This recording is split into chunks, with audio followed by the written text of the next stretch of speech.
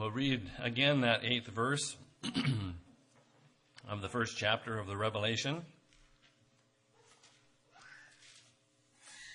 Revelation 1:8, pardon me. I am Alpha and Omega, the beginning and the ending, saith the Lord, which is, and which was, and which is to come. Alpha is the first letter of the Greek alphabet. Omega is the last letter of the Greek alphabet. And John the Revelator chose to use that as an illustration that the Lord is the beginning and the end. He's the first and the last. He's the one who was and who is to come. That's to say that he has no beginning. He has always been and always will be. There's quite a difference between the beginning and the ending. We read, of course, in the opening of the Bible that in the beginning God created the heaven and the earth. Well, we read in the ending, in the Revelation, that there will be a new heaven and a new earth. In the beginning, we see that God called the night, or rather God called the darkness night.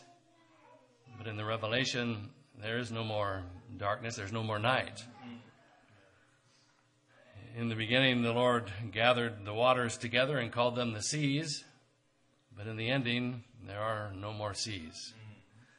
And that would have been good news to those of the apostles' time, because in that time the seas were viewed, due to the fishing industry, if you will, and the boats that weren't built like they are today, a place of terror and a place of fright. But no more seas, no more loss of life in the seas. We see in the beginning the human race was in the garden, at least Adam and Eve were. But in the end, the human race, those that are saved, are in a city. Now, you might prefer a garden to a city. I grew up in Garden Valley and now live in a city. But this is different. The Garden of Eden was without sin in the beginning. And that's how things will end when John saw the holy city, New Jerusalem, come down from God out of heaven. So that's a place that I'm certain that cannot be improved upon. And we see in the beginning that the first home, the cradle of civilization, if you will, was where rivers began. And at the end, our eternal home is by a pure river of life, clear as crystal. And it appears to be coming out of the tree of life, or on either shore is all manner of fruit. But that's the tree of life. We can anticipate that in the ending time. Well, in the beginning, near the beginning came the fall. And with the fall came the curse. And with the curse came pain and multiplied sorrow and death. But in the end, we have the promise of Revelation 21:4, which says in part, God shall wipe away all tears from their eyes. And there shall be no more death, neither sorrow, nor crying, neither shall there be any more pain. Amen. Well, John knew the beginning from the Lord. He said and wrote, in the beginning was the Word, and the Word was with God, and the Word was God, and the same was in the beginning with God. And he goes on to say, without him was not anything made that was made. So John understood what things were like in the beginning, creation. But now he's banished in his senior years, if you will, perhaps 90 years old, to the Isle of Patmos.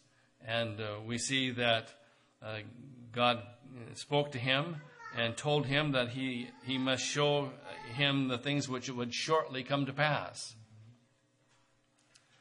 Well, we're living in those times that John the Revelator spoke of. And you might wonder why the Lord would say to him at that time the things that would shortly come to pass. But if you take out a section of 7,000 years where we have what is called time, in light of eternity, it's not very long. And the things that will come to pass are things that he could see would shortly come to pass. The beginning took place roughly 6,000 years ago. And the next 1,000 years constitute the ending. So this morning I'm not so much concerned with the beginning or with the ending. What our concern is where are we? Well, we know a couple of things. We know we are somewhere in between the beginning and the ending. No one would dispute that. And we could hardly dispute the fact that we are much closer to the ending than we are to the beginning. The human race has been in existence and for approximately 6,000 years. Creation being about 6,000 years ago, notwithstanding what is taught in society. It takes more faith to believe those teachings than it does to believe the Word of God. But we do believe the Word of God. So we're not far. And in fact, the next 1,000 years do constitute the events of the ending. And the next great event being the rapture of the church. God created the earth, the heavens and the earth and the human race in 6 days. On the seventh day he rested. Well, we've gone 6,000 years, 6 millennium. And the 7th millennium will be a millennium of rest, when the curse is lifted.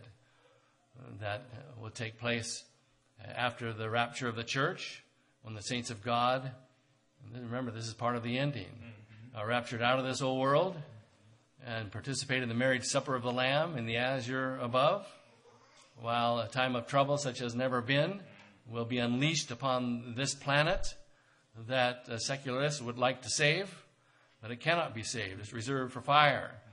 We need to be more concerned about our living soul than the temporal things all around us. So that's going to take place. And then 1,000 years of peace and tranquility on earth.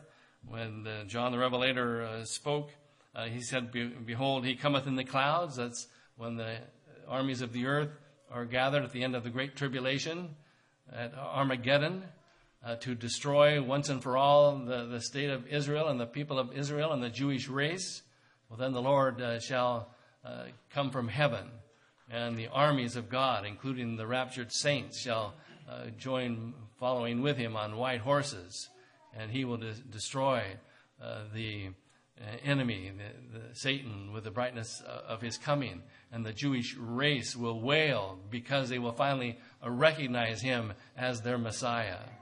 And that will be the beginning of the last 1,000 years, a time of peace here until the enemy is unleashed for a season to give opportunity for those who have been born during the Great Tribulation to choose on their own whether they're going to serve God or follow Satan.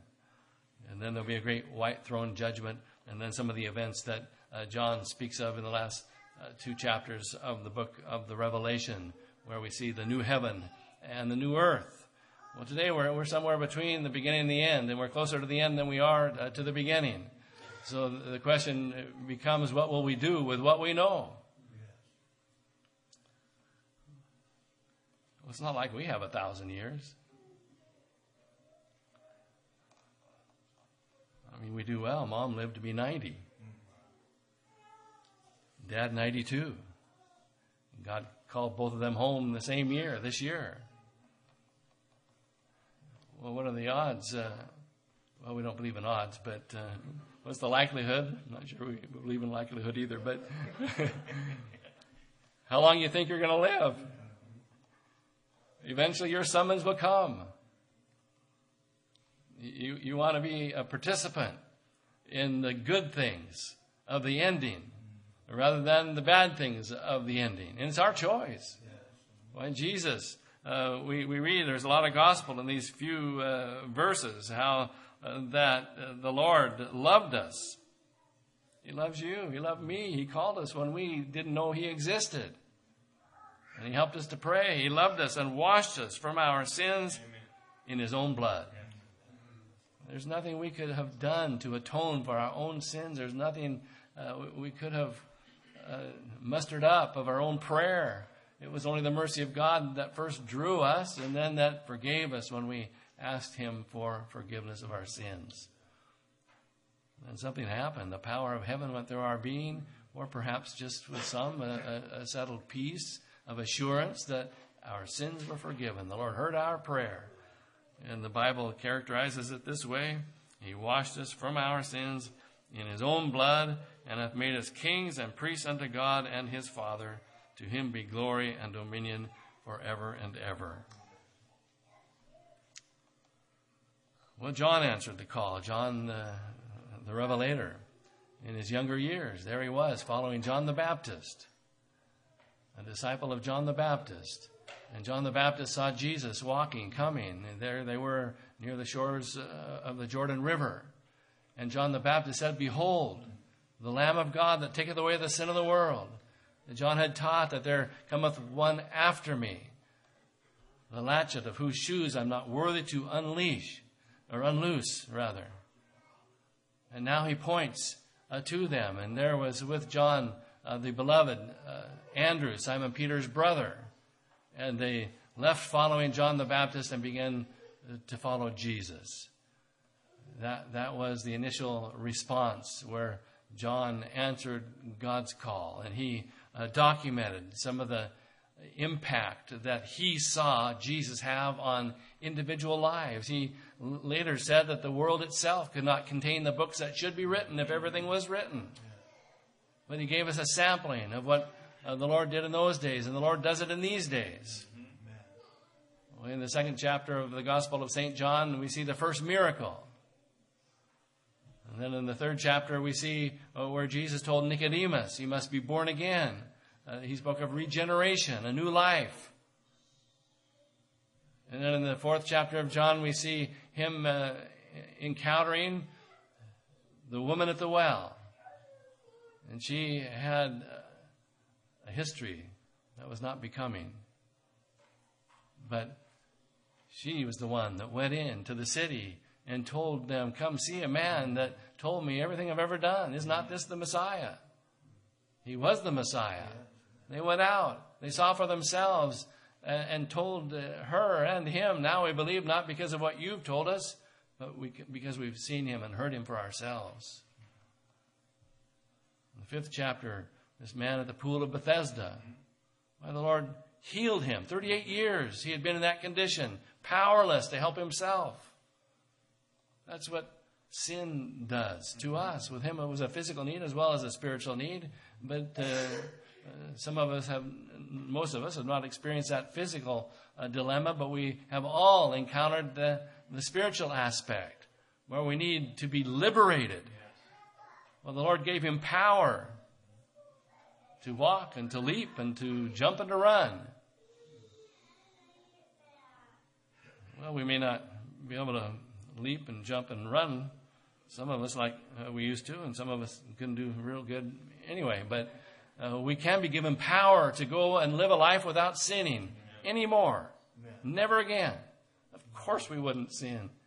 Because if we recognize the extent of our depraved condition and had enough remorse over the things that we had done that displeased God, once we come to God and ask his forgiveness and ask him for power to never do that again, we would never put ourselves in a position where we would even be tempted to do those things again. There's power in the blood. We can't do it in our own strength. But if we mean it, the power of God moves through our being and he gives us power to go and live a life that is pleasing to him. Well, then the 6th chapter of John, there's the lad with the lunch. And above 5,000 men, plus the women and children, experienced for themselves what the Lord could do. Well, the Lord still works today. He still impacts lives today. He's impacted your life, my life. It's what's brought us together from different backgrounds. We would not have known each other, most of us. Well, family. Of course, you can't choose your relatives, I've heard. You can choose your church, and we thank God that He called us to worship Him under the sound of the old-time religion. I've never looked for another way. This is where I was invited that March day, 1974. And I sat halfway back. Brother Martin Gerard was the pastor. He seemed to be just a common man. That appealed to me because I viewed us as common people. It was not what I expected.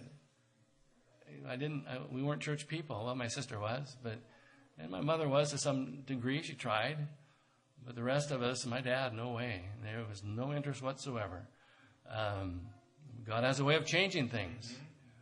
Anyway, I didn't know about how things operated, and I really did. I expected a guy with a big tall hat and a long flowing robe, and he would come up and pronounce certain things, and I don't know what I expected, but here comes Brother Marty in a business suit and presented the gospel in a simple manner. Why, that was certainly to be admired and appreciated. And before that very day was over, I had prayed and God saved my soul. Never looked anywhere else. I liked what I heard then, and I've liked being with God's people ever since.